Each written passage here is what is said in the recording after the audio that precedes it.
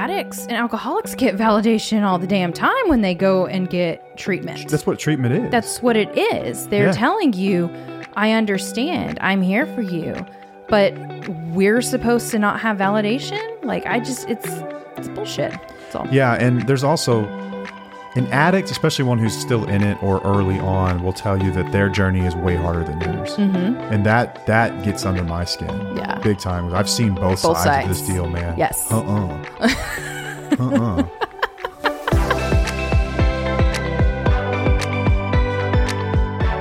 Welcome back to another episode Till the Wheels Fall Off. I am Matt. I'm Paige. We've got an amazing episode in store today, and I truly mean that. You said that last week. I say it a lot, but we'll let you be the judge. I'll mean it this time. It's different.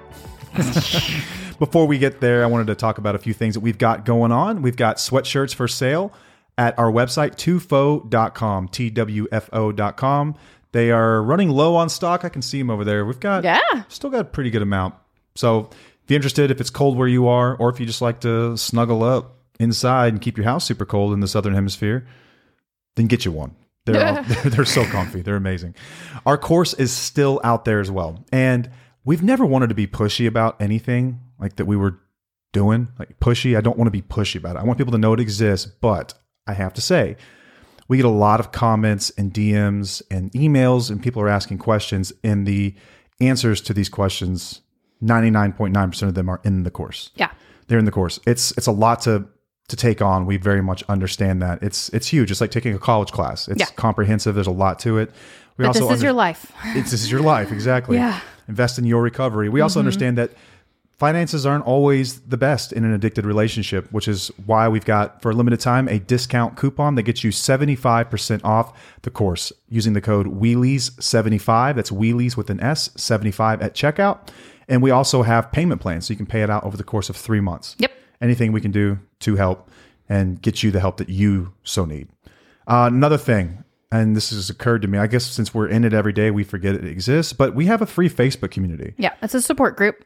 It's a support group called Tufo Community. You can find that by clicking the link in any of our social media bios or profiles there. Our link tree will have that on there, as well as the course. We've also got guides for sale on topics ranging from... I think they're just narcissism right now, aren't they? Yeah, and then there's one on how to manage triggers. Some really awesome guides available as well over at independentlystrong.com. Yes. But I think you can get those there through our website. Can't you? It's only on independentlystrong.com. Yes. That's an exclusive to Independently Strong. Yes. Okay. I think that concludes this message. It's great. Okay. Now, on to the actual episode. Let's get it going. All right. So last week we it was a part 1 of how I lost myself in your addiction. And this one is going to be how I found myself again. So Matt's been sober for almost 11 years now. Yeah. And that is right? Yeah, it'll be 11 in April. Okay. So we typically meet people where they're at, but today we're going to meet me where I'm at. You're going to reintroduce yourself. Yes. So it's a totally different version of what you get throughout the other podcasts, would you say?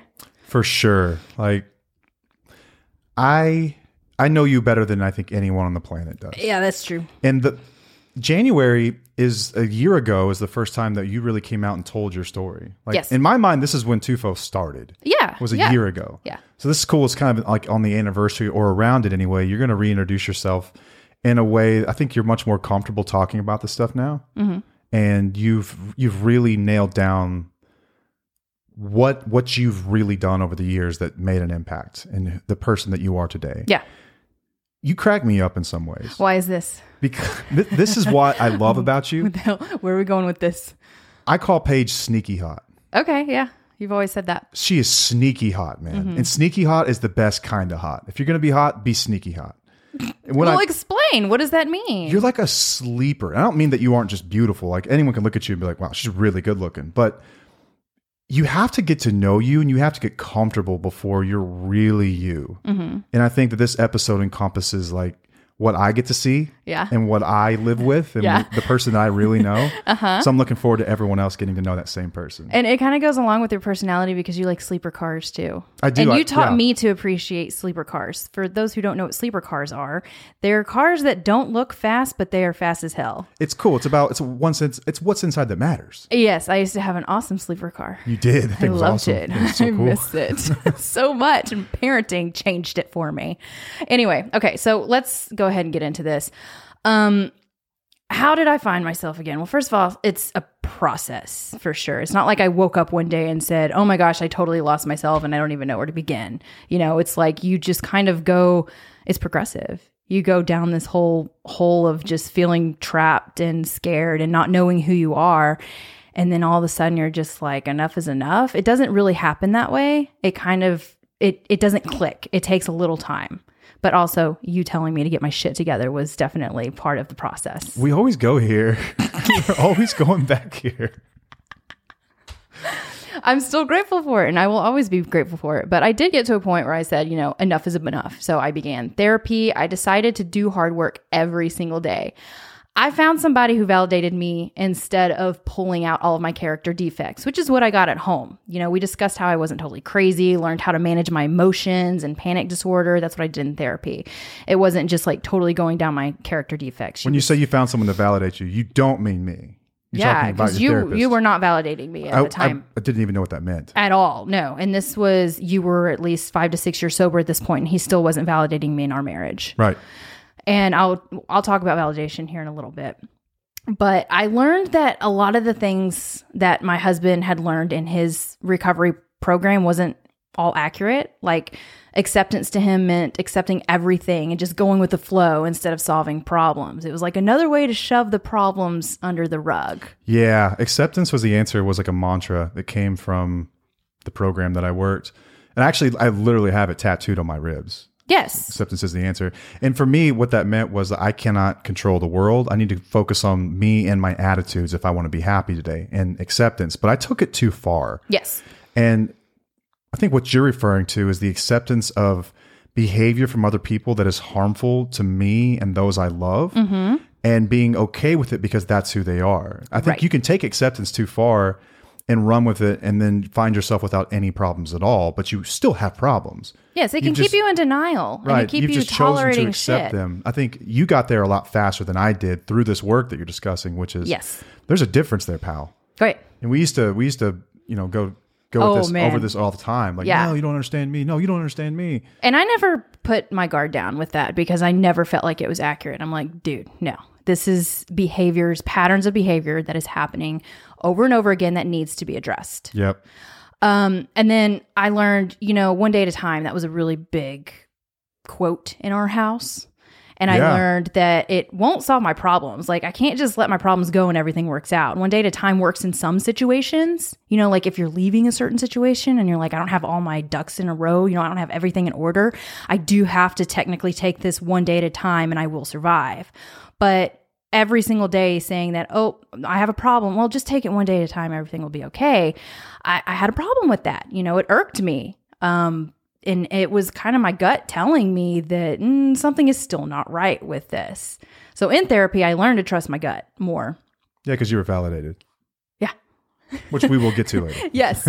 Yes. So I learned to trust my gut. I learned to set boundaries. I removed people from my life who I outgrew. I learned to say no. I learned about my cognitive distortions and how I minimized a lot of things in our life while everyone around me told me I was catastrophizing everything, which is what you did in our relationship. Yeah. It was like, no, that's not a big deal. You're being too sensitive, this and that, blah, blah, blah.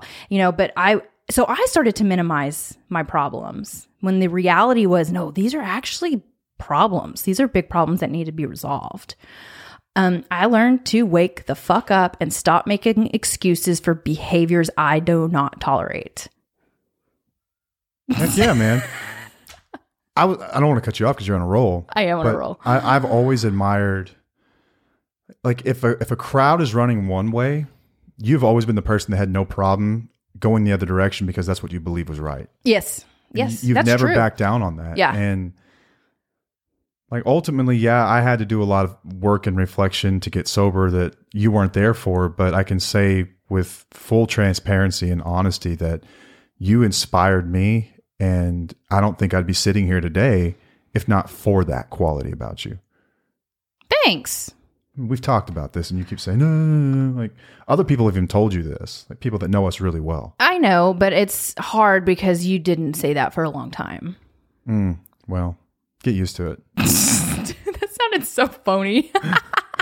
You're like, I just don't know what the fuck to say here. No, it was semi-sarcastic. Like, get used to it. I mean, really, like, it's true. It's true. Like, you've always been so strong on your resolve and your ability to see right from wrong and know in your core what was right, what wasn't, what you would tolerate and what you wouldn't tolerate.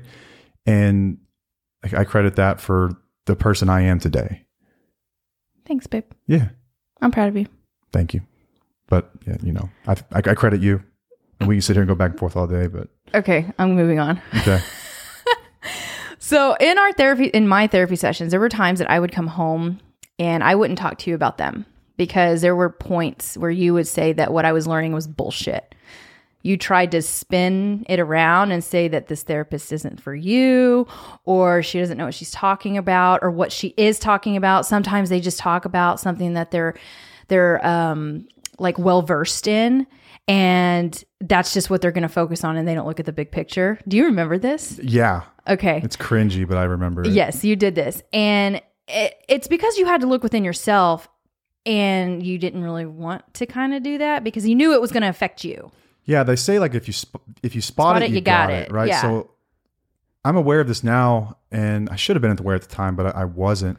Anytime someone's telling you something and it stings especially deep, yeah, you've uncovered something about yourself that you don't want to face. You don't want to think about it. You don't want to go down that place to figure out what that's about. Why that hurt the way it did. It's much easier to lash back out and get defensive. Than it is to listen to somebody and accept some of these things and begin to ask questions in your own mind about, could this be true? Yeah. Is this actually happening? Right. Is this how it really is? Right. But it's tough in the moment. And if you're like, I was a very abusive, narcissistic type person, you would bring these types of solutions. And this is sober, by the way. Oh, yeah. This is sober. This was years sober. So like, and working a program. We can have a whole other episode on why just removing the substance doesn't mean much. Right. It's like 5% the problem. 5% of the problem. That's what I like to say. But yeah, I remember this. Like, no, she doesn't know what she's talking about. And for the record, like, I absolutely love your therapist. I love your therapist. Now, yeah. Back then, she was a threat to what I thought I knew and understood about the world. And she was making me question my own thoughts and feelings about the world and my reality. But here's the thing about me. I didn't give a shit. You never canceled the appointment. You never said, I'm sorry. Nope. You were just like, I was like, tough. okay. That's tough. I was like, for you. tough that you feel that way. I'm going to continue learning. I'm going to continue educating myself. I'm going to continue building up my self-esteem and figuring out what the hell is going on with or without your okay. Yeah. I didn't care because, and I think that this is why, because I went to somebody who was validating me, who was telling me that I hear you. You know, validation doesn't necessarily mean condoning. It doesn't mean that it's agreeable. Validating is just literally saying, I hear you and I understand you. And that's what I got. And whenever that happens, we're able to really like, oh, shit, you know, I can make my own decisions. I can do things for myself. So I'm just saying that another part about you not liking what I was going through is that you didn't understand my highly sensitiveness at all. You didn't understand me being an HSP. No, I didn't. I felt like you were, this sounds horrible to say this out loud, but no, it's okay. Our podcast, like our core value is authenticity and just being genuine. I felt like you would make big deals of things that weren't necessarily like great. Like, yeah, sure, these are problems, but we just need to move on. Yeah. Like, that's not that big of a deal. Like everyone's got that kind of crap. And you can sort of rationalize it that way, you know? Mm-hmm. But your freaking instincts were always on the money, like always. Mm-hmm. And I think that being a highly sensitive person, I mean, you literally have more mirror neurons than I do in my brain. Like, it is a genetic marker. It's a superpower in some ways. Yes, it is. It's also a curse in some ways. Yes, it is. But yeah, I didn't know what that even was back then. Yeah. Yeah. So, you know, you're the type of person who would tell me to just deal with it, you know, toughen up, be stronger or whatnot. And it's like, no, man, that's making it worse. That's making it a bigger deal because I'm feeling like I need to correct my feelings. I would sit there and try to coach you on a different perspective to take. Yeah. I just didn't know any better. Right. And Doesn't excuse it. You've just come a long way. Ignorant on like it. you understand that and some days you do know that I am a pain in the ass. Being a highly sensitive person, I am a pain in the ass. I do make big deals out of some things sometimes, but I'm also like, I stand my ground on it. I don't say like, okay, I just need to fix that or correct it or, shift my perspective. No, I'm going to be a pain in the ass. That's who I am. And it's okay. You're not a pain in the ass. Okay. It's not like you're walking around here like I was, like stomping on the world and everyone in your way saying, this is what I need today. This is what I want. And I'm going to be controlling. Yeah. You're just an incredibly feeling person. Yes. I just feel a lot. And I do. For instance, like if I don't respond to a text right away, this is just an example. I don't think you really ever do this, but someone who's highly sensitive, if you respond to it, if you don't respond to a text in a timely manner, or you let's say they invite you somewhere and then you say, I have plans already. They're going to feel like that's because of them. Like, what did I do to cause that? And it sounds sort of like codependency, but it's not. Like, this is an actual thing. There's a book called The Highly Sensitive Person. Yeah, we've talked about it a lot. Dr. Elaine Aron. Yeah. And it's an incredible book. And I don't remember the percentages. Do you remember it's the like percentages? 20%, I believe. 20%? I believe. Roughly, I don't. Roughly 20% of the population has this. I think. And it's genetic. So if you've got it, maybe one of your kids has it, one of your parents has it. And then once you read the book, you're going to go, oh my God. Right. Yeah, it's wild. Yeah. But also, like, if I get triggered by something because I am highly sensitive, it's not everyone else's responsibility to fix my triggers. I know that that's something within me and that's something that I have to deal with. So I don't go out of my way to try to control somebody because they're triggering me. That's not how it works. It's something that I have to deal with myself. Yeah. So I just kind of, this next part, I want to go down the validation portion. Let's go talk about some validation. So a lot of, we need validation to heal, and especially people who have had trauma. Some may say you don't need validation, or validation comes from within. There's a lot of programs that will say that too, that you have to like just love yourself so much that you don't need validation from others. But humans need, it's a human need. We need to feel, like we belong and that we're accepted. It shows that the other person, like that we're important. Like it shows that they care if somebody's validating you. Your child, your significant other, spouse, parent, a friend, validation communicates that they are important and that they care about your thoughts and feelings and experiences. And self-validation is important as well. Learning how to recognize our emotions with zero judgment and saying, okay, I'm angry, sit with it, and then acknowledge why at a different time. You don't have to acknowledge why you're angry in the moment. So you're talking about like when this is how self-validation works. This is self-validation. Yeah. And there's no need to try and change our emotions because, like I said earlier, the world will tell you that you should always be happy or never angry. So you telling me all the time, like you're making a big deal out of this. No, there is something going on and I need to sit in these emotions. And if you don't agree with me, that's okay. You don't tell me you don't agree with me. You just say, hey, look, I get it. It's okay to be angry. You were fixing a light yesterday. Oh my God, that stupid light. Yes, you were fixing a bunch of lights. You were installing a bunch of lights. And you were getting really angry with it. That third one. Yeah, the last one. And I didn't get angry with you. No. I was just like, it's all right. I kind of made you giggle with it. I was just laughing with you. Like, it's all right. Yeah, it fucking sucks. Stupid light. It sucks. And I think it was easy for you to get through it instead of me saying, why do you have to be so freaking pissed off at the light? Why you need to change your attitude. Don't be angry. No, you're angry. It's okay to be angry. You need to sit in that anger and accept it. When others around us, especially those we love, are telling us not to be angry, it's going to make it worse. Validation was so tough for me, and I don't understand why. Because you thought it meant condoning. And you thought it meant agreeing. You thought it meant... I don't know why. I do know why. But at the time, I didn't understand why. Like, if you would have explained this to me years ago, I would have sat there and thought, that sounds like some sissy crap. I don't really know what you're even getting at with this. Why do I need to validate a feeling you have if it's obviously incorrect? Right.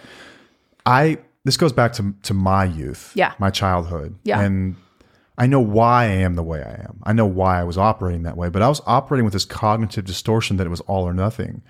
That if someone was saying I'm upset about something that I had done or something that I experienced, it's like they were telling me that either I had to fix it or that I had to tell them, like, I had to basically buy into their reality for what was going on. Mm-hmm. With healthy people, it's great. But if you're around someone who's sick, this can be bad. Yes. If you're validating someone's toxicity, yes, I got experience with that. Right. And that's where I think the rub came, but it's not fair at all that that's how I treated everyone in my life, especially you. Right. Because you had normal problems and normal emotions and normal feelings, and you're just, you're a healthy person. Right. But here I am being told, hey, I had trouble with X, Y, or Z, or this person or this situation. And it's like, I see what you're saying, but I can't let things go there, because if we go there, then things are going to get, out of hand quickly, And I was like, I can't let things get there. So we're just going to have to change your perception, which is really a form of gaslighting, is all I'm really describing here. Yeah, for sure. But when we were in couples therapy, when I learned like truly what validation meant. Yes. And what I mean, like the skies parted and the sun shone through, and like it blew my mind. And then I remember the first times being conscious enough to catch myself in the moment and then just doing it. And the reaction you get back is like, holy crap, it's that easy? Yeah. Empathize, talk. Yeah. That's it. Let them know it's okay. Right. That's it. But the empathy piece, I think, is where I struggled. Yeah. And I always knew why. Yeah. I always knew why. But I was like, I'm not like that, Like I was different. I'm your partner, I'm your wife. You don't have to correct that. The only reason I speak up at all here is because I think that a lot of listeners are probably dealing with someone like you're describing, which was me at one time. Yes. So sort of letting them in on like, what's the texture of someone's mind in those moments? It comes from one of two places. It comes from a place where they've dealt with someone who's very toxic and has insisted upon a reality that was not the case for their own benefit, or they're dealing with someone who's incredibly abusive, and they're using it to an end to control. Yeah. Which is possible too. Right. Not allowing you to have your own perspectives or opinions about anything because it interferes with my control and what I need in this situation. That's generally where it comes from. And I think, honestly, I had a mixture of the two. Yeah. At times. Yeah, I think so too. It wasn't always just one or the other. I'm not completely innocent here. Right. But validation was huge for our marriage. Yes, it was. It was. And but we both had to be healthy, in that moment to be able to get to that point. But you didn't start the validation process until probably 8 years after sobriety. Yeah, it was long after. Yeah. So that's why we're very open about the timeline of how serious these situations are, because just because you take away the substance, the behaviors don't change immediately. I think has it been that long? Since what? We first went to counseling. Oh, man. That was 2020? I don't know. That was 4 years ago. So yeah. About 4 years. So it took roughly six to 8 to get into that place where things are. It was about 8 years, because you started really validating within the last 2 years. So, but within a relationship, for someone they're looking out and saying, all right, I need to be what they are today. 6 years, 8 years. Yeah. Roughly. And that's only if we're the average of that, I don't know. Right. And that's only if they're working on something, both sides. And working on communication, because that was like one of the hardest parts of our marriage, I think, was the whole gaslight. It was the behaviors. It was not the substances. It was the fact that you didn't respect my opinions, or you would try to gaslight me, and then you didn't invalidate me. And that happened well after the substance was removed. Yeah. Lundy Bancroft wrote a book called Why Does He Do That? Yes. It changed my life. Yeah. Changed my life completely. I mean, it was incredible. But he defines abuse as someone that chronically mistreats or devalues their partner. A lot of people have really hard time with the word abuse, or calling their partner abusive, or saying that. And you brought up a really good point earlier, which I want you to share for everyone here. But that's what abuse is. If we're going to define abuse as that, and take away all the definitions in your own mind about what abuse is or what an abusive person is. Yeah. It's someone that chronically devalues or mistreats. So it's a rather generic term. It's sort of broad. Oh, yeah. So a lot of things can fit into this bucket of abuse. It's not just the person that comes home and screams in your face. It's not just the person that calls you names. It's not just the person that hits. It's not just that. Right. But another thing that we talked about this on the way home today, actually, was the sense of feeling like a victim and not wanting to to consider yourself one. But you are. And are you comfortable with it today? I'm comfortable with saying it, but I don't think I've had that victim mentality. Do you know what I mean? Yes, absolutely. Like, it's okay that I say that, but I don't feel like I gave in to that mentality. But it is very hard. It is hard. It's a hard thing to say. I think that this has been a tough episode in the making for you too, because when we started Tufo, you never wanted to, you didn't want to talk bad about me. And No. you didn't want to make me out to be a villain. Right. But I had I a was, problem with that. yeah, and which is why it was hard for you to really speak up about some of this stuff to once again protect me. But like we had long discussions about this. I was like, but I was all these things. Yes. I did all these things. Yes. You were accepting of it very much. More than I was. But these are your experiences. I just, even live right here, I just like, this is the stuff that I think people want to hear about more than anything. What? This about how someone survives this and how did they in their own mind come to terms with it? Yeah. Accept that these things happened and label me as an abuser that I am. I was. Yeah. You know? Yeah. And it takes a long time for me to even rewire my brain back to where I was with my core values, back to the person that I was before my core values. Because with you, I shifted my personality a little bit, and I took on some behaviors that were, not within my values. And now that you're telling me that I was right for a long time before that is still a shock to my brain. I'm having to rewire it to say, like, crap, I went through so many years of feeling like the wrong person, and then now I'm feeling like the right person, but it still takes some time to catch up. Yeah. Because there were a lot of things that happened that I was so agreeable with during active addiction. And I had to shift it back. And I'm like, crap. So it's like 3 different lives, like we've said before multiple times, but I've had to rewire my brain. It's said, and I don't remember who said it, but it's said that identity lags reality by 1 to 2 years.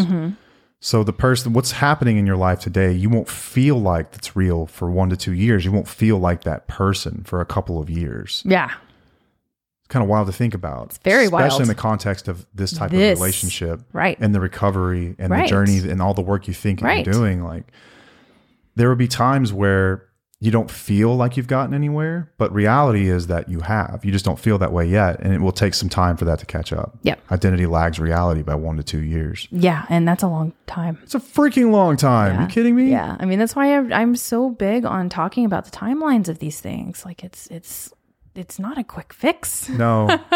And me finding my self-esteem was not a quick fix either. No. It took a long time. It was a long process. I don't remember. Are you going to get into some of the things you did in the early days? Like when it was sort of like pulling teeth with yourself and like getting up and working out? Yes, I am going to kind of touch on that. We can touch on that right now because we talked about it in the gentle self-care episode on how it was like pulling teeth, but I had to choose to do hard things every day. Even if it didn't seem hard to others, it was really hard for me. But then eventually a couple years down, I had to I was stronger. So I was able to do even more hard things. But I really want our listeners to understand that they have choices and they do have a fire and they can do hard things. They can build up their self-esteem. They don't have to be stuck in this. If they are stuck in the victim mentality, they don't need to be stuck there. I mean, you're so much stronger than you think. That was like the biggest takeaway I got from a therapy session was that you were stronger than you think. And it's true. You just have to listen to your gut and you can get there. You can make changes, but you have to do hard things every day. In order to do that, do you think validation has to come first? Yes. You do? I do. So if you're in a relationship with someone who is abusive, and in the context or in the definition of Bancroft that we just stated, yes, chronically values or mistreats you. If you're in an abusive relationship, who can you seek validation from? It's a great question. Either therapy or from even people who are going through the same thing, like our support group. somebody who's been there, somebody who knows and understands what you really are dealing with. Now, if you do therapy, I always suggest a trauma specialist. And even in our course is extremely validating. We've had a lot of people who have gone through it saying that you were just saying my life, like this is my life. And they just feel welcome and they're like, I'm not crazy. So you have to get it from an outside source if you're not going to get it from your partner. Yeah. So if you're counting on someone who's stuck in an addiction, or maybe they're sober, but they're really not seeking emotional sobriety and doing the work that is necessary to achieve that, you're not going to get validation. Therefore, you're not going to get the growth. Therefore, you're not going to get this empowerment. Right. You're not going to get, it's like we've said before, like you can't really heal in the same environment you were sick in. Yeah. And social learning theory is the basis of that quote. It's also the basis of the course. And it's true that if you were in an environment, you're sick, let's say there's black mold in your home, are you going to recover from your cough with it going on? No. It has to be basically torn down and rebuilt in certain rooms and whatnot. No, but you can start, and that's by starting to build your self-esteem. That is by educating yourself, getting validation from external sources, things like that. So listening to this podcast, hopping in the community. Yes. Reading books on trauma, books on abuse, books on self-care, like self-help. I actually have a list of these. And I'm gonna and if you ever need validation, that's what the community is for. Yes, and we do validation calls. Like you can set up a call with me and we will chat on this, and I will, help you take the first steps of empowering yourself. Yeah. And it does the validation. It's important. I think it's bullshit if somebody is out there saying that you don't need validation to move on. You do need validation to build up your self-esteem. Because if there's trauma involved. Yeah, because the opposite side of this camp looks like sort of like the David Goggins of the world, where you've got someone saying like, I don't care. I have calloused my mind. I don't care what anyone thinks about me. Goggins got validation too, though. He did. That's the thing. Is like I think people think in those extremes, but like in his new book, he even talks about going back and seeing his father, the person that abused him, and his mother did terrible things to him. Yeah, he needed to see that he's not so scary after all. He's a weak little man.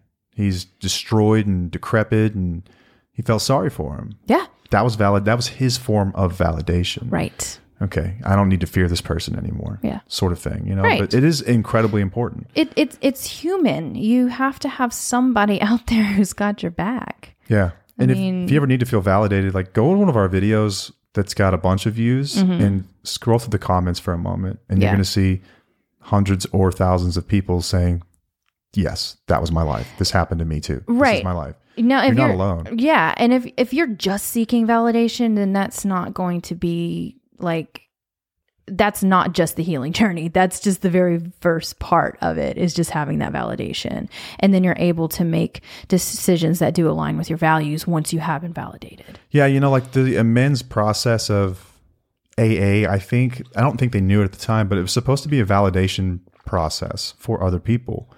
That's what we're doing. You make a list of people that you've harmed, and then you become willing to make amends, and then you make amends. And that's what I was going to say too, is that addicts and alcoholics get validation all the damn time when they go and get treatment. That's what treatment is. That's what it is. They're telling you, I understand, I'm here for you, but we're supposed to not have validation. Like, it's bullshit. That's all. Yeah. And there's also an addict, especially one who's still in it or early on, will tell you that their journey is way harder than yours. And that gets under my skin. Yeah. Big time. I've seen both sides of this deal, man. Yes. You just made a high school face, and that was hilarious. It's a childish face, but yeah, like, no, we're not even going to say that, but you're right. Rehab is basically them telling you, like, it's okay. I understand why you felt the way you did. I understand why you did the things you did. And I just want to let you know it's okay. Yes. But it's damaging for you. We've got to find a better way. Right. Even when you flip out in there over, like, people, you want to see what grown people acting like children looks like. Hop into a treatment center on any given night. I had a friend, good friend, who actually died recently, but died completely sober, unrelated to alcoholism. But in treatment, he could not stand the fact that he was on someone else's schedule and someone else's time, and that he had to listen to someone else tell him what to do at 40 something years old. Sounds familiar. Yeah. It drove him absolutely crazy. And he would move the furniture around when people weren't looking just to like get back at people and like sort of exert his will on the world to feel like he had still some kind of power. They ended up putting a sign around this bastard's neck that said he was on talking timeout and he wasn't allowed to talk for like 48 hours. He fought them tooth and nail. And it took a long time for this guy to come to terms with, okay, I'm not in control. I don't have control over this. I got to let some of this stuff go. But while he was in there, they were validating him. Yeah. They weren't like shaming him or telling him he was a horrible person or shit human. Right. You know?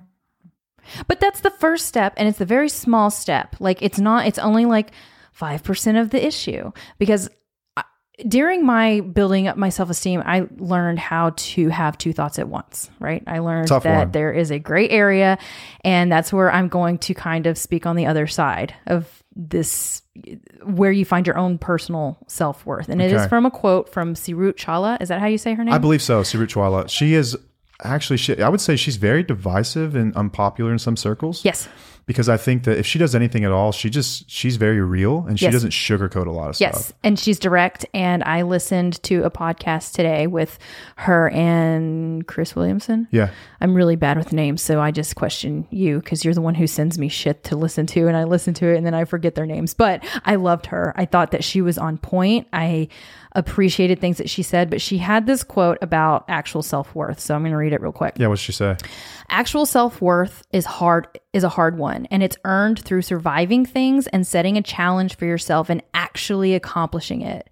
Keeping your word to yourself. Do you know how fucking difficult that is? How few people can do it? It's a constant battle, but don't ever stop trying. Keeping your word to yourself will change your relationship with your sense of self-worth. Develop competence in something. Have a purpose that makes you excited to be alive. It'll give you that grounded sense of self-assuredness and that changes how you feel in the world. Oh man, that is so accurate. And that's something that we have worked on. Like keeping a word to yourself and actually setting challenges for yourself and accomplishing it. That is going to build up your self-esteem. That's where the hard work comes in. That's where you start taking care of yourself. That's where you do things that are challenging because it will build you up. Yeah, that she's so on point, and like on the surface level, it seems so simple, but it's not. Mm-hmm. It is not simple to keep your word to yourself. But you're right. That's where real empowerment comes from. Like Hormozy says, like self-confidence doesn't come from shouting affirmations in the mirror. Right. It comes from having a stack of undeniable proof that you are what you say you are. Right. And you get that stack of proof by doing the thing, by doing the hard things, by keeping those promises to yourself. Yes. And taking care of yourself, or putting in that extra effort, or burning the midnight oil, whatever it might be. This applies in business, this applies in life, this applies everywhere. Yeah. In recovery as well. Mm-hmm. I am what I say I am. I did this work, and I'm proud of myself for it. Yes. And it comes from you. First, you have to find out what your values are. Again, like figure them out, which we have that in our course, the whole process of finding your values and where you stand there. And that'll help you take the next step of, like doing what challenges you. Yeah. And what you need to do to keep your word. We covered values as well. So if you're in a place where you cannot get the course, we covered this in part 1, I think, of our boundary series. Yep. When it comes to values, because oftentimes, like what you're describing, I feel like a lot of time when we talk to people, and this is on us, we can be better teachers and better educators on this stuff, is that I feel like it's over people's heads because we see it from 30,000 feet and we assume that people understand, but a lot of times they don't even know what their values are. No. Like they don't even know what that means anymore because they've been in this relationship where they haven't been validated. They've lost themselves. They've lost themselves. They've been gaslit into oblivion. Yep.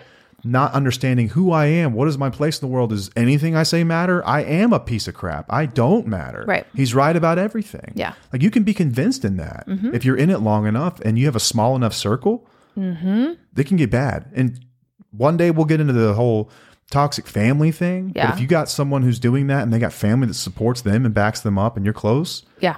Jesus. That's it's a whole different beast. Whoa. Yeah. So my values are accountability, authenticity, and honesty. So I don't surround myself with people who don't take accountability. That is a fact. It is a fact. You want to be friends with Paige and you don't take accountability, you better keep walking. Peace. I learned how not everyone is safe. I learned that not all people can communicate properly. I learned that we don't have to communicate with everyone the same. And that was really hard for me because I thought that if I communicated with somebody on how I felt, they would take into account how I felt and then we would make changes together. But that's not true with somebody who's not willing to hear you. No, it's like that quote, someone can only meet you as deeply as they've met themselves. Right, which is what you did. You said that recently in yeah, TikTok, right? It's so true, man. Like Yeah. people can only meet you as deeply as they've met themselves. So they cannot, if you're talking to someone like you're describing, Paige. I was going to say somebody who has not dealt with their own trauma is Yes. typically who it is. If somebody has not dealt with their own trauma and they're pretty unstable, you're not going to get through to them. No matter how hard you try, no matter how healthy you are communicating with them, it just doesn't work. No. And then you can get sucked back in so much easier. Yep. And I learned that as well. It's like when we discuss the jade, like don't justify, argue, defend, or explain. We say that because you can't get through to somebody who isn't willing to meet you in the middle. And sometimes it hurts us more because we may be easily manipulated by giving them more chances. Yeah, like I think there's power in jade at times, especially if it's a healthy relationship. If it's a healthy relationship, you won't even have to do this really. No. But you will have disagreements with people. But when it comes to the sick mind and an unhealthy person, whether it be someone who has narcissistic traits or someone with addictive traits or Yes. both, Yes. you is the biggest waste of energy in the world to Yes. try and explain your perspective. Yep. But this is why I believe that you do have to be careful with the type of professionals that you seek, because a lot of them may not be well-versed in how to communicate with those who are manipulative. Because they may say, oh, well, you need to speak up for yourself, or you might need to go at them in a different way, communicate in this way. But what I learned is that there was nothing I could say. Speaking up was just going to make it worse for me. Yeah. So I would just write things out or type them out and keep them for myself and then go back to it and remind myself why I'm doing what I'm doing. You just reminded me of something, and just a word of caution to anyone who is on a journey with us right now is that your growth is going to be incredibly intimidating to your partner. Yes. They are not going to like this. Nope. They are not going to like you flipping status quo on its head. Nope. They are not going to like the fact that you are growing and changing and you are starting to figure things out. Yep. They're not going to like that you're questioning things, that you're reading certain things.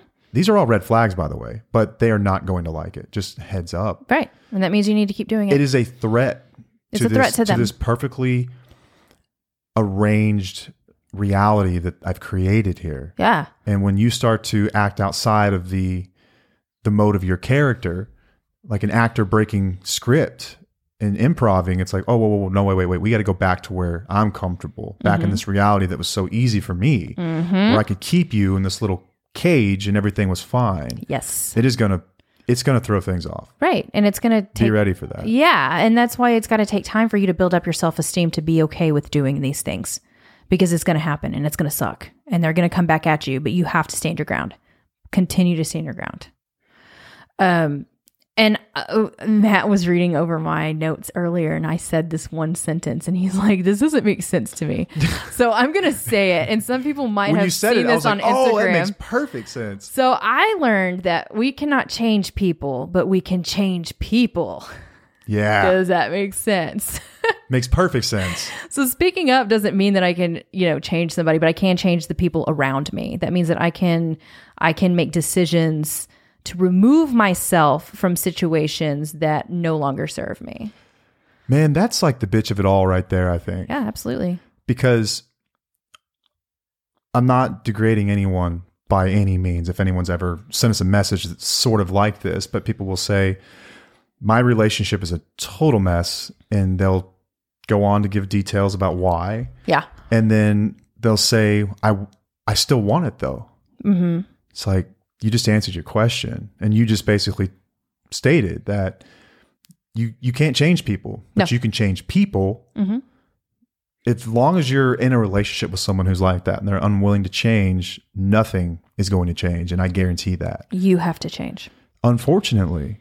Yeah, but you know what? It can be or maybe fortunately. I was going to say, no, not unfortunately, man. This is so empowering. This situation, when you learn and you educate yourself on this and you're actually figuring out, you're waking up. You're waking the fuck up. That is beautiful. It is scary. I know that. I know it's hard to look at reality, but when you begin to do it, it is going to be like a little bit of a weight is lifting off your shoulders because you are realizing that you do have choices.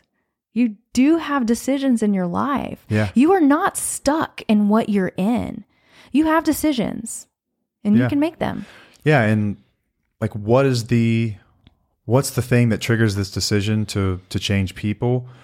You're going to have to answer that question for yourself. Like, that's really a very personal choice, because for us, there were times where I think if I met us 12 years ago, I'm like, you need to get away from that guy. He's a mess. Oh yeah. He's a disaster. Yeah. Maybe there's no chance he ever figures it out. Right. We figured it out. But I think the metric you ought to use for, is this worth investing in? Should I hold out hope? Is what is this person's capacity for change? Do they have the ability to be open-minded about anything at all? Right. And then the more quantifiable metric is, are they doing the work? Yeah. Are they actually doing any work? Are they going to therapy? Are they going to some sort of program? Are they investing in making themselves better? Yeah. And if they're not, and they have no interest, I think you have your answer.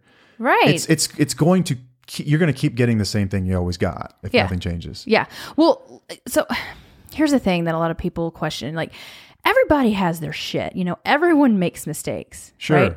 Like, we all make mistakes. Even within our recovery journey, we have made mistakes. I hold the title for most mistakes made, by the way. But here's my thing. If someone does it more than 3 times, it is typically abuse in a pattern. Okay. Yeah. If we're talking about, when it comes to identifying patterns. When it comes to identifying patterns, if they're doing it more than 3 times, like if it's continuously, like if it's happening over and over where you're not seeing a change, that's you need to recognize that. So I like the 3 strikes you're out rule. Baseball. You know, you communicate your needs, your boundaries, and if they're not shifting or changing at all, you have to make a decision to protect your peace. That's hard for a lot of people to deal with because they can think, oh, they yelled at me 3 times, you know, I need to go. It's not really just yelling. It's deeper than that. But you'll know, like, 3 strikes, like, why am I still doing this? Why are we still doing this? Yeah. Like, you've made mistakes, obviously, but you were able to correct them after a certain amount of time. I got better at listening when I got sober, but it didn't fix everything. But I was in active addiction. This was not possible. There's no way in hell I could have ever taken anything you ever said and did something constructive with it. Yeah. Once I was sober, it was still damn near impossible. It was only after a considerable amount of time and investing in my own recovery was I able to begin to understand the words that were coming out of your mouth. Yeah. Well, like, here's an example about the 3 strikes. So I decided that you and I needed to go to therapy together because you were still, you know, gaslighting me. Yeah. And there were still like some crazy throwing things, outbursts, getting really mad. Yeah. And I was having to make changes that you didn't like because it was going to affect you, like we talked about earlier, but I didn't care. And I had to protect myself. So when I first mentioned therapy, you said, hell no. And that was a red flag. So that was strike 1. A few months later, we decided to finally get help.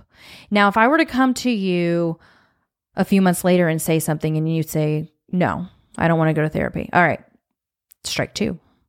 All right. Yeah. All right. Let's give it a little bit more time. I planted the seed twice at this point. I planted the seed. Let's give it a little bit more time. Then I say it again and you say, no, I'm sorry, but I need to reevaluate this whole relationship at this point if you're not ready to push forward and meet me in the middle here. I agree. Do you think that's solid? I do. Like, I think it is. I think it's solid. How many chances are you willing to give somebody? If you keep giving them chances over and over and over and over again, you're not going to recognize the cycle and nothing is going to change. Yeah. So like, what's the sweet spot for chances? Like, I think we can all agree that 1, I don't know. If you're a 1 chance kind of person, then more power to you. But I think it's a little rough. Yeah. A little rigid. Yeah. Like 10's too many. 3 to 5. For you, 3. 3's the magic number. It's like 3. That's all. That's what you get. You 3. get 3. You get 3 fucking chances. You know, I think this could go with relapses as well. When it came to our therapy, like our couples counseling, yeah, were we in there for like a real issue between us in the marriage? Or no. It was an issue. It was an issue that served as more of a it was more of a symbol of other issues. Yes. It was like you could say it was this thing. Yes. But really, like the patterns within that thing showed up everywhere. So it was a bigger problem. For you, it was the one problem. For me, I knew it was a communication issue. I knew it was a marriage issue. Yeah. But you didn't want to call it a marriage issue. We're kind of processing this right now. This is interesting. This is weird. This is weird mess. Like, what the hell are we doing here? So you thought it was a marriage issue, and that was a threat to you because you thought that we had such a beautiful marriage. Yeah. Like, we've been together for so long. Everything was great. Everything. And I was like, this is a marriage issue. And I knew it was a marriage issue because of how my gut was feeling and how I was working on things. And I needed you to come meet me in the middle and learn how to communicate better. And you really just wanted to fix one problem. Yeah. But it was a lot deeper than that. Yeah. And I can honestly say, like, thinking back, like, we had unturned so many stones in our marriage and problems leading up to that, that we had done with each other. Like, in my own recovery, coming to understand my wrongs and my own behavioral patterns that I needed to change. But this was one, man, like, I think that therapy was the only way I was ever going to see it and really get to the bottom of it. Yeah. Because it was so deeply rooted. Yes. So deeply rooted. Right. Like, and I could look back, and I think most people could look back even and then and say, well, everything seemed fine. And on the surface, it was. Like, we were fine 99% of the time? Yeah. But that 1% that was left was bad. Yes. It was very deep. Huge. So maybe it wasn't 1% actually. Right. It might have been like 10 or 20. To you it was because you had the cognitive distortion of minimizing certain things. Yeah. Instead of looking at it for reality. But you also had a cognitive distortion of catastrophizing things. Very much so. That were minor. Then we've discussed this on our podcast a lot about how, like, you would get really upset over stupid things, but then you would get not upset over big things. Yeah. And that's actually cognitive distortion. I got them working in every direction. Yes, you do. We all do. But I recognize this, and I learned this all in therapy and building up my self-esteem and how my distortions were actually holding me back. And we talk about distortions in our course too. So that's kind of a cool thing. But I do now I'm able to understand why you made things a big deal that were small. I was operating with this broken brain. It's not broken. No, it's broken. It wasn't just like low on batteries. This thing needed replacement. No, it's just like, it's almost like denial too. It's almost like living in denial because you're not seeing the reality for what it is, and you didn't take my perspective into consideration. Man, and I think the conflict of someone in recovery, and I'm just going to speak for myself here because this is what I went through, but I am an egomaniac with an inferiority complex. Like, often alcoholics are referred to as that. I don't know where that was originally written. I don't know if that's from like a program or what, but I've heard it a lot. I heard it when I first got sober, that alcoholics are an egomaniac with an inferiority complex. Yeah. And when you make progress, when you start to build yourself up, when you are managing to stay sober for a period of time, even though you are actively working on keeping your ego in check, I guess you can kind of evolve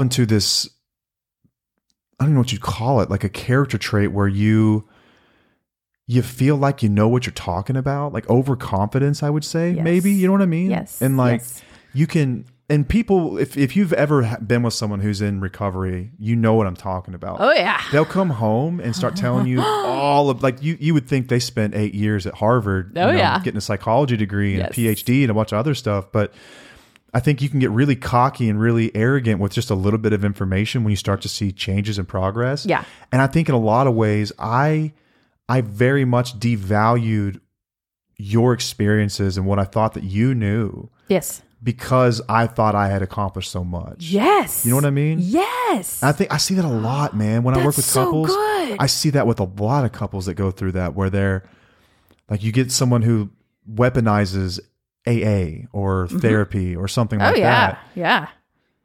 You know, especially with someone who's an addict, Yeah. like, that can be really dangerous because they will use it against you. Oh yeah. They will use it against you. you would do that with me, but I questioned it all the time. Every so often, I'd be correct. I will say that. Every so often, once in a blue moon. You would be. Because no one's perfect. I learned. No one's perfect. We You're both right. learned so much from each other. I did learn a lot in your recovery and things that you brought home. I really and truly did, like a lot. It was just those little things that I'm like, it wasn't a let's little question thing. There was a this. major issue when it came to that. When it Yeah. came to this acceptance idea yes. that we can tolerate bad behavior. Right. Like I've always been pretty good at carrying two thoughts at the same time. Yes. Like two opposing Yes. thoughts at the Beautiful. same time. But the one I think that was the most difficult for me, and this is for other people in my life. This is not for you, just for the listeners. This is not for Paige. It's apology accepted, access denied was a really tough one, man. That's like, and that's also what a lot of spouses have to face. It's like apology accepted, access denied. Like Yep. I thank you for the words you just said, but I know based on your patterns that you don't really know what that means. You're just saying what you think I want to hear at this moment. Right. And I know based on your patterns what you're going to do next week, Yes. 2 months from now, 3 Right. months from now. So Right. apology accepted, access denied. Right. Man, that's tough. Little hint is what we were going through. See if someone can figure that one out. All right. Well, I'm gonna kind I'll of. never tell. I'm gonna shift this a little bit. Okay. So I'm a very tough love kind of gal. She is. Would you say that? She is. I'm a tough love kind of gal, and I'm not like a mean tough love kind of gal. Like I'm really good with empathizing with people. You are the most empathetic person I've ever met. Right. And like I meet people where they're at, but I also want them to know that nothing changes if nothing changes. That means doing hard shit, working on shifting your mindset, not being super gentle with yourself. So here's a story about like my weight and stuff. So I used to allow my weight to fluctuate a lot because social media told me being unhealthy is okay, right? Yeah. Social media tells me that it's okay to be unhealthy. And all this did was reinforce my bad habits, which are unhealthy. This is the validation thing that I was talking about. Like where it can get backwards. Oh, I agree. You know what I mean? Yes, absolutely. So this isn't validation. That's condoning. That's the difference. That's difference. Yeah, that's the difference. And I would eat snacks because I was having a rough day. It was like a quick fix to alleviate the pain, and I sucked it up and I said, no more. I want to be healthy. I don't want to do this anymore. I stopped looking at social media and saying, it reinforcing all of my bad habits. And it's not about the way I looked. It was because of the way I felt. I wanted to be healthy. I wanted to not just look okay in the mirror. I wanted to feel okay too. And I know that it's just like the mommy wine movement culture. Yeah, it's the same thing. That's another way of social media telling you it's okay to be unhealthy. You don't have to cope with this shit all the time. Y'all, life is hard. Life is fucking hard. It's not supposed to be easy. It's not supposed to be comfortable. It's supposed to be difficult. And that's where the self-esteem comes in, to where you challenge yourself to do the hard shit. Yeah. Do it. You can. I used to be just like everybody who listens. And I know a lot of you aren't where I'm at, but I've been where you are. And I hope that you can become who you truly want to be in this life. And I'm hope that you can build up that self-esteem to make life-changing decisions. And I'm hope that you can have a voice again, because I've been there and I know how you feel, but I also know that you can get the fuck out of it and you can change who you are, and you have the strength to do it, but you have to make decisions to do it. You have to. It's so tough, man. It's extremely tough. It was not easy finding my self-esteem again, but it was always there. Like the fire within me was always there, but I tried so hard. Oh yeah, it never left. I can confirm. Kiss my ass. But I tried, but I did try hard. It would come out every once in a while. Hey. Right. But there were times that I would try to accommodate, others, and then I would forget what I stood for. Yeah. And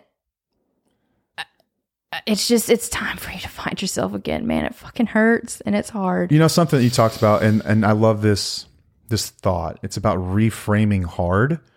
Uh-huh. Like when you had kids, did you think it was going to be easy? Like a show of hands. No one raises their hand. No one does. So doesn't mean you can't say it sucks at times, but this is what hard feels like. Mm-hmm. Whenever you're up at 2 a.m. and you haven't slept in days and days and days, like it's hard. Yes. Like I got through some of the worst times in my life by just reframing hard. Yeah. Like, especially when it came to my professional life and all the drama that goes on there. Yeah. Like there were days where it's like, well, this is hard. I didn't think it'd be easy. It's going to be hard. And I reframed it as going into it, knowing it was going to be tough. And then it was still difficult, but I didn't feel like the poor me's that came with it. I'm real bad about that. Like, oh, I don't deserve this right now. This is too much right now. I got that disappeared. Like those little voices disappeared. Yeah. Which drive me crazy. Right. Just reframed hard. It was still hard, but I accepted it much easier. Yeah. And it's kind of what you're talking about here. Yeah. Reframe hard. Yes. Yes. It's going to be hard. Okay. Let's accept that. It's not going to be easy. So when it gets hard, let's remember we signed up for hard. This is hard. I can do hard. Yeah. And you're going to question a lot of the stuff that happens within this process. You're going to question a lot of the things that you do. It's going to feel uncomfortable. It's going to feel like, oh, am I doing something wrong? And like Matt said earlier, the more educated you become, the more it's going to throw people in your life through a loop. Because for them, it would be easier if we did just stay in our lane, which we know there's a lot of programs. For them, it would. You're damn right. Yeah, it tells a lot of programs will tell you to stay in your lane and allow your partner to do whatever you want. And I'm just going to say F that. F that. F that. F that. F that. F that. We have choices. Like we know we can't change them, but we can change us. And staying in our lane, there is a place for that. Like you've told me this before, like staying in your lane and whatnot. But it has gone too far. It's gone too far. You are with somebody who, if you stay in your lane, they're getting all up in your shit. They're coming all over in your lane. Yep. So you F that. The people that are going to have the biggest problem with the new you are going to be those that benefited the most from having you as this frail person who didn't speak up. Yes. And that right there. There will be people, like even your friends, that say you've changed. Uh-huh. And you should say, I should hope so. Say thank you. Thank God. Thank you. Thank you. That's a compliment. Yeah, thank you. I appreciate When that. somebody tells you you've changed, that means that you've grown and that you have become a different person. And that is a freaking amazing thing to have. Yeah, and we're not talking about the rock star that goes viral and suddenly they're too good for their old friends. We're talking about someone who's growing, really doing this hard, challenging work to reform their identity. Yep. This is a compliment if someone says you've changed. But the people that say something in a negative way are going to be the people that liked you in that little box they had you in. Yeah. They loved you down there. You were controllable there. Yep. We're not trying to create controllable people here. No. That's not what TUFO seeks to do. No. We're trying to create empowered people that can make decisions for themselves. Right. So the types of I want to talk about the types of books that I've read, like within my self-esteem building. Because we've been very open about this, about how it wasn't just codependency stuff. I didn't go down that route. I went down a different route and read books on abuse, narcissism, trauma, boundaries, spirituality. Spirituality was a big piece for me too. I did find spirituality within my recovery. And that is just, having the universe and having a higher power and becoming present. That really helped me let go of some control too. Yeah. So that is a big piece of my recovery and building up my self-esteem, knowing that I'm not just alone. But I learned about narcissism being a spectrum and how I was too far on the lower end, Empath. which many of us are, which would be the empath, which is damaging as well. And then on the other side is where a lot of addicts stand. But now I'm in the middle, which is a healthy dose of narcissism. There is a healthy dose of narcissism that people don't realize, that it's okay to be okay with yourself. It's okay to be, it's not selfish. It's okay. Different. It's okay to just live your fucking life. Yes. And it's okay. It's not much different than ego. Like ego is a bad word. We think of it that way anyway, but there's a healthy level of ego. Yeah. Ego keeps you alive. Yeah. It protects you at times. Yes. It's a good thing to have. Right. But too much of it is a bad thing. Yes. Too little of it, also a bad thing. Right. So like on the narcissism scale, like a 10 would be like a serial killer, right? They believe that rules do not apply to them. Yes. Addicts are probably a 9. Like they're just a step below that. Yes. Like really abusive people Right. and addicts are right below that. And many of often. us are like, when I read the book, it was Rethinking Narcissism. When I read that, there was a scale and there were like questions that I had to answer. And I think I was a 3 at that point. I bet you, what would you be now? A 5 or 6, Right. maybe even a little bit more. You are a 7, 8, I think. Now? Actually, you're probably more of a 6, 7 now. A couple of years ago, you were about a 7, 8. You're probably about a 6. You're healthy. You're a healthy narcissist. Is that's considered healthy? 7 to 8, And in between, yeah, it's like there's healthy narcissism. 6, 7, 8 ish. Yeah. Eight's That Dangerland. book is on our website if you're interested. All these books that I'm about to list out are on our website. But like we were just talking about Goggins. Well, hang on. So what? none of these, you mentioned, like, none of these books are about codependency. None of these books are really about the recovery addiction. of a spouse or addiction or anything else. No, this is about personal development. Something that you said a million times before, and I hope that people remember this, is that you never focused on the substance. No. You focused on the behaviors. Yes. It's not about the substance. No. Let's remove the substance. Picture the substance doesn't exist. All right. Forget the fact that he acts nice whenever he's not drunk. He's probably just sucking up because he's hiding something more than anything. But anyway, let's forget all that. Yeah. How does the behavior feel? Yeah. How is it affecting you? Behaviors? What are the behaviors? That's what's important to focus on. Right. That's why our course is based on, like narcissistic abuse. Yeah. And I think it's about people that have the traits and how it truly affects you. Your computer made some funky noise.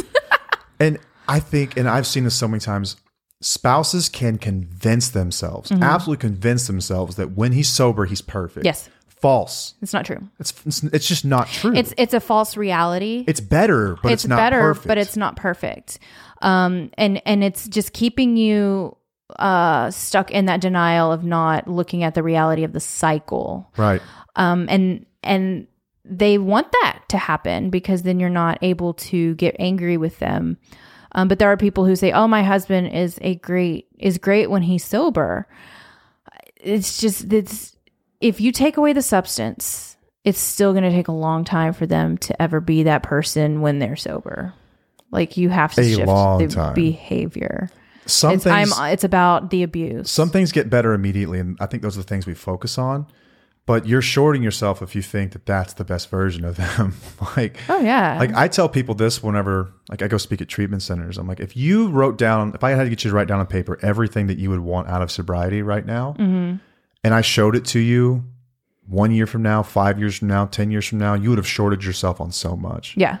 Like you're asking for the most basic things. Like, okay, so he gets up on time. He looks at me when I talk. Those are basic doesn't needs. Scream. Like, guys, we're talking about having a serious conversation with somebody and being able to hold a conversation and have independent thought and new ideas and like a real intimate relationship.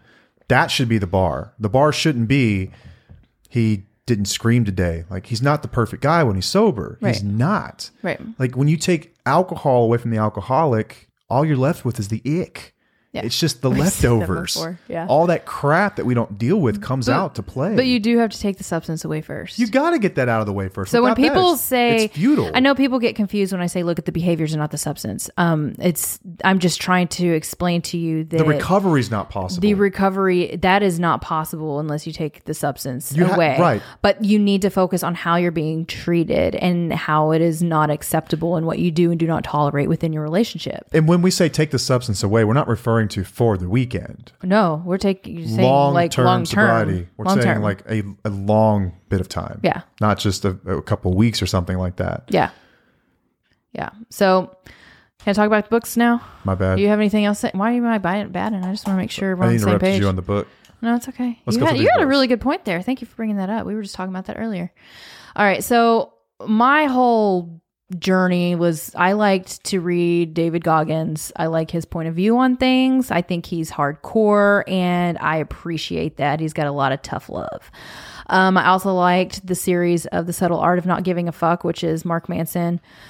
Gary John Bishop is great. He does books of stop doing that shit. Sounds like a country singer. It does. He's from somewhere else. I don't remember where he's from.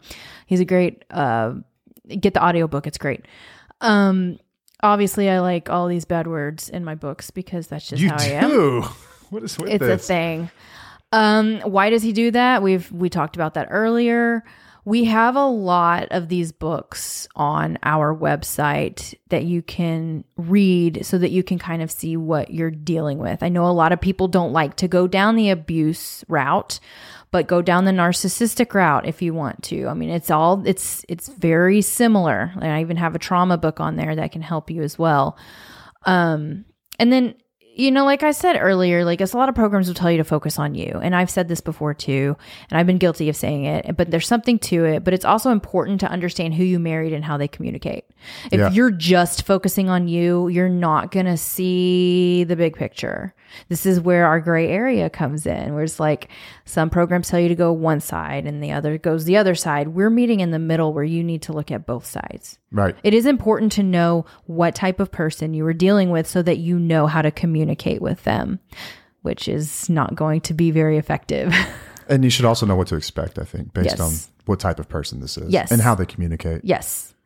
Yeah. I mean, so like we can stay in our lane and still challenge our partners who want to be challenged. Yeah. Who are willing to be challenged. Like we still stay in our lane, but we're still married and we still have to challenge each other. Absolutely. And there's a lot of times where you would kick your feet, but you look within yourself and you make changes to make sure you're the best man for yourself and for your family. I have always loved being challenged. Yeah. I do. I love being challenged. When you tell me I can't do something, Yep. like I'm going to do it. Yeah. When you tell me I ought to do something, I'm going to try it. Yeah. I love that. I know I love you that do. about you. I love that you were like, you've always been like my lighthouse. Like I've always been like just this rudderless ship kind of floating out in the middle of the ocean, no clue where to go. And then one day this lighthouse shows up and now I know where to go. I know what to do now. Left to my own devices, I'll just float. Like I need direction. And I love you for that. You've always given me that. You've always given me those challenges. But I also give you your autonomy as well. Absolutely. Yeah, there's both. It's all together. There's no all or nothing. It's not one way or the other. Yeah. You can do a lot together. You can focus on yourself, but also try to figure out what the hell's going on in your marriage. Yeah. It is important to know what the fuck is going on in your marriage. It's important to know what's going on with your finances. It's important to know if your partner is using or not. Like it's important information so that you can figure out what the hell you need to do in your life. I can't stand these dudes like miss me with this whole rhetoric that she's controlling or nagging or she doesn't accept me for who I am because she challenged you to be better. Yeah, yeah. What you've basically said is that you're a finished, perfect product and you have no room to go. Yeah. You have no room to grow. That's it. Yeah. Okay, goodbye. Yeah. What are we doing here? Mm-hmm. That is a red flag if there ever was one. Yep. You know what I had a big problem with? Feeling like I was weak for choosing not to participate in other people's bullshit. Because you weren't up to the quote unquote challenge Because of doing it? I felt like, oh my gosh, I can't handle this. So I must be a weak person. Because you made that out to be for me. If I didn't tolerate somebody's behavior and you say, well, you just need to suck it up. You just need to deal with it or whatever. I felt like a weak person that I couldn't deal with it. I think it's quite the opposite. And actually. I think it's bullshit. I think that we don't have to put ourselves in situations that make us uncomfortable. Unless it's for personal development. Yeah, because I think there's a gray area There's here. a gray area there where also like there are going to be people you come across that maybe you don't have to be involved with a lot, but they rub you the wrong way. Yeah. And there's some level of that is Yes. okay, but there's another level of that that's also not okay. Right, right. Know the difference based on what your values are. Yes. Because you're not always going to be around people that you just love to be around. Yeah. But I do agree with the fact. I do agree with this, absolutely. Yeah. That, yeah, you might feel weak for not being around those people, but I think if you look at it from the inverse, it's actually stronger because you understand what you are, who you are, what you'll tolerate, and what your values are better than anyone else, and you choose to be authentic. Yeah. This is who I am. Yeah. Think about old people for a moment. Old people don't care. Yeah. They will say whatever they want. They It's true. wear whatever they want. Yep. They wear Velcro shoes because they're comfortable. Yes. They wear a white shirt because they're easy to Love get. it. And they don't care. At some point in your life, you just don't care anymore. Right. Why do we wait until we're 80 to figure that out? I don't. You didn't. You came out of the womb this way, I swear, man. And it's a beautiful thing. I admire it so much. You just don't tolerate BS. You're like, if I don't, you'll hang out with someone once or twice, and then you kind of get a read, and it's like, not my person. No offense, just not my kind of person. No. And part of that is being highly sensitive because I do pick up on subtleties on people, and I know when somebody's being inauthentic, and it takes the energy out of me. Yeah. So there's an acronym for being highly sensitive. It's DOES, DOES, and it's depth of processing, overstimulation, empathy and sensing. You have such a higher depth of processing where you can see fake people from a mile away. From a mile away. And it may sound very... It used to get on your damn nerves. I mean, it may sound very like... Judgmental, but it's not, because the other side of that is empathy, where you have more empathy than any person I've ever known in my life. Right. So you can understand, but also choose not to deal with it. Yeah. That's an amazing trait. Yeah, and it doesn't make me a narcissist either, which some people would question themselves as being narcissists because of that. But this is healthy for me, and I'm not hurting anybody. According to TikTok, everyone's a narcissist. We got to get through. We really do need to talk more about the narcissism, because that is something that we are very... we know about it. We're very well versed on that. Yeah, as much as I'm recovering from being an alcoholic, I think that I was never diagnosed narcissist, but I can go through that. We can go through that together and be like, oh my God, you check every box just about, dude. Right. So we're going to have to wrap this up. I hope it's really hard. This episode was hard because it's like how I found myself again. As you can tell, there's so many damn layers that go along with this, that there isn't just like a simple answer. All I can do is tell you my experience and tell you how different TUFO is, and how, our course is different because we go the healing route with spouses, because that's what we need. We learn how to build the self-esteem, not bury our heads in the sand. We figure out what we tolerate. We find our worth. We understand it isn't weak to remove ourselves, and we learn to say no. And you start to figure out who you are when you do these things. Yeah. And it's not as simple as just saying, oh, I don't tolerate this shit, I'm out. You have to build your self-esteem up before you can make any decisions within your life. So that's what we're here for. Keep doing that. Like, keep listening. Keep educating yourself on all the things, not just from TUFO, but from everything that resonates with you. And go to therapy. Therapy's beautiful. It really is. And we've made mention of it many times here before, but if you're in the state of Texas, Taylor Counseling Group is an excellent resource for that. Yep. Some people don't even know where to start, where to turn. Mm-mm. I think psychologytoday.com also has an amazing filter system to find a therapist. Yes. And you can filter by insurance, specialty, all kinds of stuff. Be careful with addiction therapists. Yes, be careful with addiction therapists. So sometimes they're great. Sometimes it goes a different route that can... I've seen two different types. Yes. I've seen bleeding hearts for addicts that don't quite understand the narcissistic behaviors, but they understand very much addiction and how to get past addiction. Right, which is taking away the substance. Oftentimes, that's a zero-sum game where they're telling the family member, you need to put your shit aside. He's got to get sober. Yes. So careful with that. I think someone in between the two understands a little bit of both and will call your addicted loved one on their BS. Yes. Is the best kind to find. Right. I don't think there's a filter for that, but you can always interview them.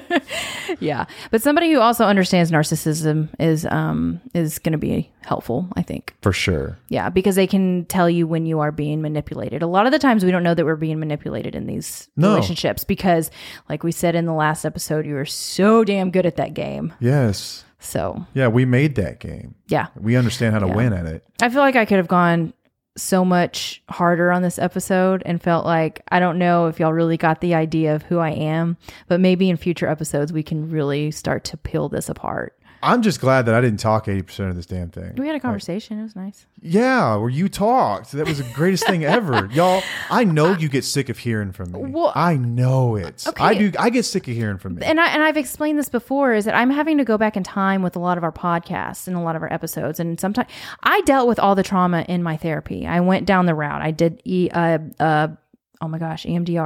EDMR. Sounds right. There's an EDMR. Either way, I'm sorry, my brain is not working properly right now. But I did it to where I had to go through some of my traumatic events, and I've healed from that.